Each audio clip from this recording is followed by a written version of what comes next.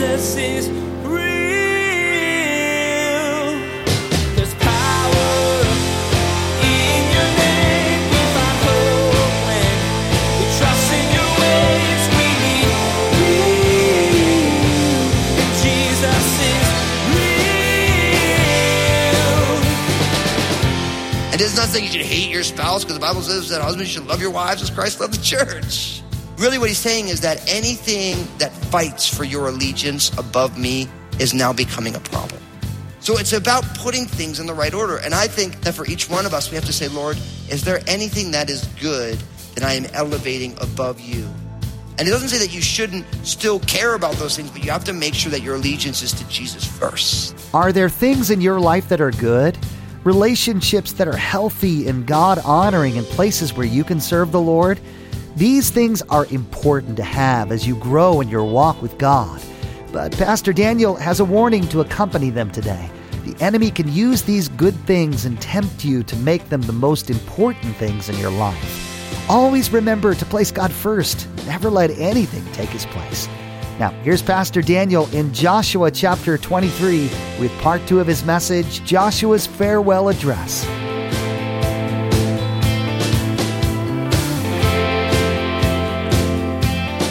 Jesus is real.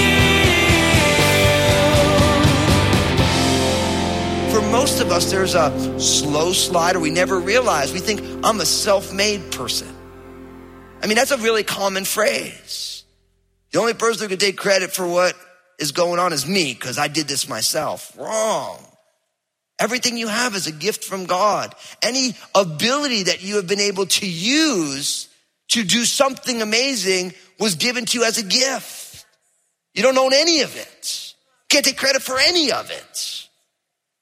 And so we always have to remember where the victory truly comes from. Now, in verse 4, Joshua reminds them that he has been faithful to administer his role in this. Notice what he says. He says, see, I've divided to you by lot these nations that remain to be an inheritance for your tribe from the Jordan, with all the nations that I have cut off as far as the great sea westward. And the Lord your God will expel them from before you and drive them out of your sight, so you shall possess their land as the Lord your God has promised you. Now notice, he's talking about the great sea, the Mediterranean Sea westward. Now if you've been studying with us, you realize that there are 9.5 tribes on the west side of the Mediterranean, right? Or the Great Sea there. That there's also the 2.5 tribes that are on the other side of the Jordan River. But really the focus here is on that greater area where they're living. And he's reminding them, listen, those nations that are still in your land, you still have work to do, right? Even though the big battles were done, the little skirmishes still exist. Now, again, for each one of us, that's true. Let me explain it to you. The finished work of Jesus breaks the power of sin and death over a person's life. Right? Like you have a sin nature, you're born with it. And then when you put your faith and trust in Jesus, Jesus has dealt the death blow to a life left up to his own devices that will live in rebellion against God. But you have the responsibility not to pick up that cigarette.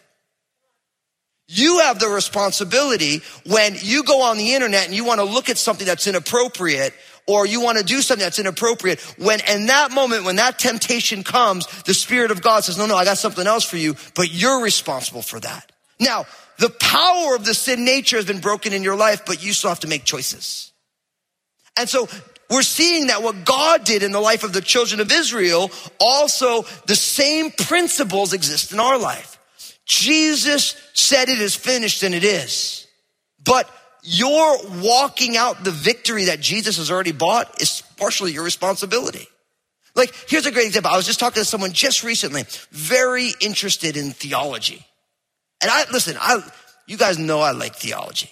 If the book's over 1,000 pages, I want to read it because I'm just that guy. I love it, man. I think it's fascinating, But what I've learned is that oftentimes people are into theology. If you were to talk to their spouse, it's like, yeah, my husband is really not the kindest person. Now, I'll be honest with you. If you're really good at theology and you're not a nice person, you're really terrible at theology no matter how many books you've read. Because there's nothing worse than having all the facts right and getting everything else wrong, right? There's nothing worse than having all the information but not letting the fruit of the Spirit be love and joy and peace and patience. Oh, patience, right? And so what goes on, and it's unfortunate, and I can see it in my own life where you can be so right, you're wrong. You can be so smart that you don't really know what's going on. And so you have to make sure that you get the right things right? And so you have to make sure God has done all the heavy lifting, but there are responsibilities that we have. I call them the knobs on our side of the wall. Literally, like God has the knobs on his side of the wall. He administers those perfectly, and we have knobs on our side of the wall. Even on the Crossroads staff, once a month, we honor one of our staff members. We call the award the Knobby Award. It's someone on our staff who is doing a great job at doing the knobs on their side of the wall, doing their job in such a way that they're really crushing it. And they're tending to all the things, and everybody on the staff sees it. And we'd love to honor them for doing that. And in the same way, he's saying, listen, all these nations that are still here, God's put them there, and your job is to drive them out. But God's already given you rest from all your enemies. So there is still stuff that we're involved in, right? And so he reminds them, of course, that they have to keep going. And they're going to walk in what God has promised to them. And then I love verse 6. And you guys know this. When you see the word therefore, what do you say? What's it there for? You're Bible scholars. Therefore is a concluding sentence. Because of all these things, therefore, be very courageous to keep and do all that the Lord has written in the book of the law of Moses, lest you turn aside from it to the right hand or to the left, or lest you go among these nations, these who remain among you, you shall not make mention of the name of their gods, nor shall anyone swear by them. You shall not serve them, nor bow down to them, but you shall hold fast to the Lord your God, as you have done to this day. He said, because of that, my friends, be very courageous. Now, where did Joshua first hear that? From the Lord, right? Joshua, be strong and very courageous. So what Joshua does is he takes what God has spoken to him and then he applies it. Listen, be courageous. Don't be scared. Don't be fearful. God's done a work. So he says, be very, and he says, be courageous to be obedient to the revelation of what God has done. And make sure that you honor the law. Now, at this point in God's, what we could call God's redemptive history, the arc of God's redemptive plan, God has given the law of Moses. Now, here's what you have to remember. Nobody ever made it to heaven by keeping the law. You know why? Because it's not possible. There's only one person in the history of humanity who ever perfectly kept God's law. And who is that? Amen. You guys are well taught. You guys know your Bible. That's why Jesus was the sacrifice for the sins of the world. He's the only one, sinless, spotless, who could stand in our place. But for the children of Israel at this point, God's covenant with them was conditional on how they acted. Now, obviously, when you have a conditional covenant with a law that no one can keep, where does it go? To a bad spot. And if you don't believe me, wait till we get to the book of Judges. It goes bad really fast. The most common phrase of the book of Judges is, and the children of Israel, what? Did evil in the sight of the Lord. So he says, make sure you keep to God's law. Now, what's fascinating about it is as Joshua is speaking about this, notice what the key to the law is, because he gets right into it. He says in verse 7, unless you go among these nations who remain among you, you shall not make mention of the name of their gods, nor shall you swear by them, nor shall you bow down to them. So really for Joshua, what his concern is, if they don't keep to the word of God, they're going to begin to worship alternative gods. They're going to begin to fall into idolatry. And if you know the Bible, and we've studied this together, in the 10 Commandments, the very first commandment is, I am the Lord your God, and you shall have no other gods before me. The very first commandment of the unique 10 that was written by the finger of God is a commandment against false worship, worshiping the wrong God. Now, what's fascinating is this is still the greatest problem that humanity has today. See, the greatest problem that we have is that we want to elevate other things to be the object of our supreme allegiance and desire other than God. And many of us know what it's like, because if you look at your life, you'll see this is what was the allegiance of my life. And because of that, these are the decisions that I made. And whatever you worship with your highest allegiance, you begin to embody and you begin to be conformed to. And so if you worship pleasure, then you spend your entire life seeking how you can enjoy or acquire the things that you find pleasurable. And then before you know it, it completely consumes your life. And God knows that if we worship anything or anyone other than him, then the life that we're going to live is so much less than he created us for. As he's concerned about this, because Joshua knows that there are still people in the land who don't believe in the God of the Bible, who don't know him, who aren't committed to him. And he's like, look, if they're around, then you begin to mention their names. And then you begin to swear by them, make oaths in their name. And then you begin to bow down. And you notice the progression. First you mention their name, speaks of acquaintance, right? And then you begin to hope in that. Deeper. And then eventually you bow down to it in an act of outward physical posturing of worship. And he's like, none of that. This is the big problem. And listen, I'll be honest with you. That's why we should read our Bibles every day. Because the word of God keeps us from worshiping things that we shouldn't be worshiping. And this is what I'll say for those of you who are here who are already believers. You know what our biggest problem is as believers? Is see, Satan's smart. Right? He's been doing this a long time. So what he does for somebody who's a follower of Jesus is what he begins to do is he says, I'm not going to be able to get them to worship another God because they believe in Jesus. So what I'm going to try and do is get them to take good things and make them the most important thing. Other than Jesus. Like where all of a sudden your spouse is more important. Now your spouse isn't bad. It's a good thing. But they're not more important than Jesus. Your kids. Kids are a blessing from the Lord, but if you elevate your kids to a position above Jesus, you're actually worshiping something that's good that now you're making ultimate, which is actually demeaning to them and to the Lord and to you. Providing for your family, that's a good thing. But when we elevate that to something ultimate and we worship it, again, it's false worship, but of things that aren't atrocious. So we have to make sure that everything lands in its right spot. And that's also why, if you know your Bible, Jesus said that unless you hate your father and your mother and your spouse and your children and your lands, for my sake, you're not worthy of me. Now, Jesus isn't saying you should hate your parents, because the fifth commandment is honor your father and mother, right? And it's not saying you should hate your spouse, because the Bible says that husbands should love your wives as Christ loved the church. Really what he's saying is that anything that fights for your allegiance above me is now becoming a problem. So it's about putting things in the right order. And I think that for each one of us, we have to say, Lord, is there anything that is good that I am elevating above you? And it doesn't say that you shouldn't still care about those things, but you have to make sure that your allegiance is to Jesus first.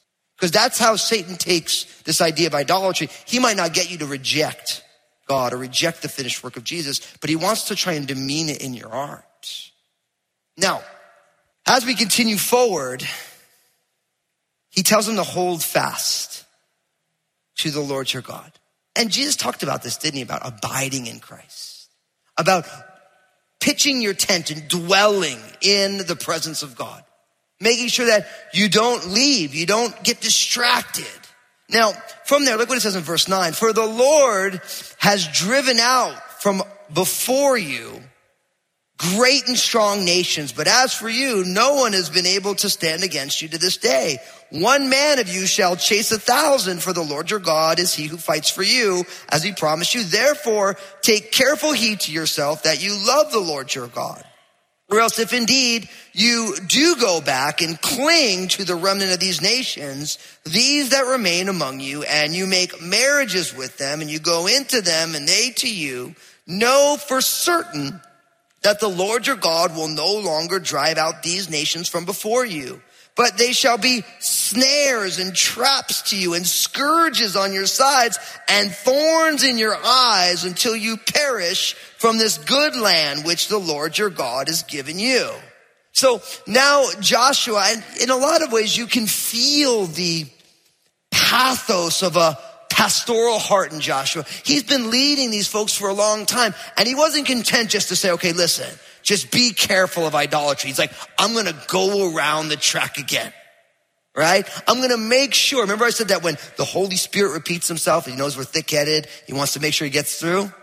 Do we see Joshua doing this? He's a good preacher here. This is where we all preachers learned it from. Say it over and over and over again. We nag you about these things so you get it. He's like, look, did you get it? He's like, listen, don't forget, all these great nations, they weren't able to stand before you because God fought for you. He's like, and I love this. It shows the power of God at work. He says that one man of you shall chase 1,000 for the Lord your God is he who fights for you. That's what I want you to do. For those of you who are fearful, I want you to take your pen. I want you to underline that in your friend's Bible next to you. Just go and circle that right there. That one among you will drive back 1,000 of them. Why? Because it's the Lord who fights for you. Listen, I don't believe in self-confidence. Because to be honest with you, I have nothing to be confident in myself. But I believe in grace confidence. I believe in God confidence. I think our founding pastor used to call it Godfidence. That we have this confidence in the Lord. Now, this isn't talking about us being presumptuous. This is just the reality of what it means to walk with the Lord and have being involved in what the Lord wants to do. That you can have confidence that even though you might not have a lot going on, one can drive back 1,000 because of what God is doing. And we need to start to learn how to see life through that lens. My pastor, John Henry Corcoran, used to always say that you and God in any crowd is a majority. I used to love that. I used to think about that. Like, so what does that really mean? Me and God in any crowd is a majority. It's like really the idea. And it reminds me, of course, of, you guys know the story. Remember when the prophet Elisha was there and his servant was there, and then the king came and surrounded them, and the servant woke up and got all freaked out. And he's like, oh, hey, there's all these people. And Elisha just rolls over. He's like, well, man, there's more for us and there's more than for them. And he's like, Lord, will you open his eyes? And then the servant saw all the angels surrounding the army. We forget that these things are in the scriptures. Like when they arrested Jesus and Peter thought, he's like, I'm going to protect Jesus. I pull out my little sword. I'm going to, try and protect him. He's like, man, listen, I can call out a legion of angels, man. There's no problem. They can't take me unless I want to go. And when you begin to realize that nothing can happen to a person of God until God is done with them. Like no one can take your life until God says its time is done. And see, when you start to realize that, it causes you to change the way that you live. Because you're like, look, I can be fearful of all these things, but if I walk with the Lord, I am invincible until God says that my time is over. And that's a game changer, I think. Because we're so busy worrying and making contingency plans about how all this stuff is going to work instead of thinking, no, I'm invincible until God's time with me is over. And this verse is powerful because it's like, look, one can drive back 1,000 because it's the Lord who fights for you. And then again, notice, therefore, take careful heed to yourselves. Now again, remember, therefore, hold fast to the Lord. Therefore, be very courageous. He's saying, look, because of who God is, you got to check your own heart. You got to check your own motives. Take careful heed. Guard your heart, as it says in Proverbs chapter 4, for out of it springs all the issues of life. That's Proverbs 4:23. Take heed that you love the Lord your God. Now, of course, that's the greatest commandment, right? It's a quotation of Deuteronomy chapter 6, verse 4. Right? Hear, O Israel, the Lord our God, the Lord is one. And you shall love the Lord your God with all your heart, soul, strength, and mind. When was the last time you took careful heed to yourself that you are loving God with the totality of who you are? When was the last time you did an inventory? Where does my life say that I don't love God? Where is my allegiance to God being questioned by something else? See, God wants us to love him.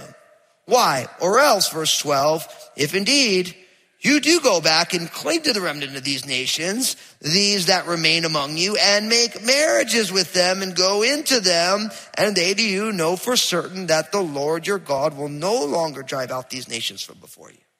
So again, he comes back to the concern about the mixed multitude. And now he points us to the idea of intermarriage. Now, it'd be really easy to say, man, well, what's the big deal with intermarriage? Now, here's why. And if you don't believe me, you got to go read 1 Corinthians 7. I want you to write it down. I want you to go study it later. See, 1 Corinthians 7 is really powerful. Where really what it says is that when you're married, you have to check with your spouse before you go do what you think God wants you to do. And really Paul's making the case that if you're single, don't worry about getting married right now, because if God asks you to do something, you can go do it. If you're married, you can go check with your wife or your husband. So the idea here is that the concern with intermarriage is the fact that when somebody who's a believer gets married to someone who's not a believer, now compromise has to happen. Because that's how marriages work. Two people become one flesh, and then a negotiation happens. And what happens is that for the children of Israel, every time there was intermarriage, very quickly there is apostasy. There is the outside influence of one of the spouses coming on in and diminishing the witness of a follower of Jesus. Right? And obviously, if you know the Bible, that was Solomon's downfall, wasn't it? Solomon intermarried, and before you know it, he's setting up pagan altars everywhere. Now, here's the thing. For those of you who are single right now, listen, make sure that you choose a spouse who is not going to compromise your commitment to Jesus. You have to make sure that you are choosing to devote your life and become one flesh to somebody who is going to provoke you to love and good works, to be more committed to Jesus than less. Now, I want to talk with you ladies for a second, because I've been a pastor for a good long time now. And the number of times I've seen a young woman who loves Jesus who ends up marrying a guy who only loves Jesus because he's really into the girl, right? So he plays the church thing. You know, but in the beginning, she's like, you know, he's super cute. He pays me a lot of attention and, you know, but he doesn't know Jesus. And, you know, what should he do? Well, you should get saved. And then, you know, guys may look dumb, but they're not all that dumb. So what they do is they start coming around church, you know, and they're like checking it out. And they're like, man, this girl's great, man. She loves Jesus. She's a good girl. She's beautiful. I really like her. But the only way I can marry her is if I become a Christian. So before you know it, he's buying himself a big old Bible and he's lugging it into church. You know, every time the worship happens, he's like raising his hands, but he's too cool to raise his hands, you know. So he's like, you know, low hand, like just enough so she sees it, you know. And because she thinks he's great, she's like, oh man, he's a Christian. You know, he's a godly man. You know, and he's like, okay, I'm almost there. And then the altar call happens. Like, I got to make it official. And he walks on down and she's crying. He's like, man, just get me out of here. I'm just trying to get married to this girl here. You know, that's not what he's saying out loud, but that's what he's saying in his heart. And then they get married. And then 2 weeks later, the last place he wants to go is church because football's on. The last place he wants to do is go serve the Lord. Definitely no generosity, because God forbid we take, you know, my buddy's beer money and give it to the work of God's kingdom. And then before you know it, you got a woman who's heartbroken. I thought we're going to walk with Jesus together. We're going to serve the Lord together. And listen, if I had a nickel for every time I saw that, I'd have a nickel collection. Jesus is real. In today's message, you heard some of Joshua's final exhortations to the people of Israel. The words he shared and the encouragements he gave are excellent reminders to apply to your own life as well. Pastor Daniel encouraged you to place God first in your life above every relationship, job, and decision. With Him as your center, it'll be difficult for the enemy to infiltrate. Facebook, Twitter, and Instagram have become a regular part of our everyday lives. And we want to be sure to encourage you to check out Pastor Daniel's Facebook page, Twitter feed, and Instagram. Log on to JesusIsRealRadio.com and follow the links. Pastor Daniel shares 2-minute video messages throughout the week on his Facebook page. Log on to JesusIsRealRadio.com and follow Pastor Daniel. Hey, this is Josh, and I wanted to personally thank you for listening today to Jesus is Real Radio. Did you know that Pastor Daniel also has a TV program? It's called Real with Daniel Fusco. I want to encourage you to go to JesusIsRealRadio.com, click on the Stations option in the main menu, and find out if Real with Daniel Fusco airs on a TV station in your area. Join us again here on Jesus is Real Radio as Pastor Daniel comes to the final chapter of the book of Joshua. He'll share a synopsis of what you've studied in this book and remind you that God's plans are always the greatest. As the Israelites also had to learn, though, part of following God's plan means that you don't always know what's coming. God's timing is perfect, and His ways are great. And you simply need to decide if you're willing to follow no matter what. Well, we wish we had more time today, but we will have to pick up where we left off next time as Pastor Daniel continues teaching through this series called Homestead. That's next time on Jesus is Real Radio.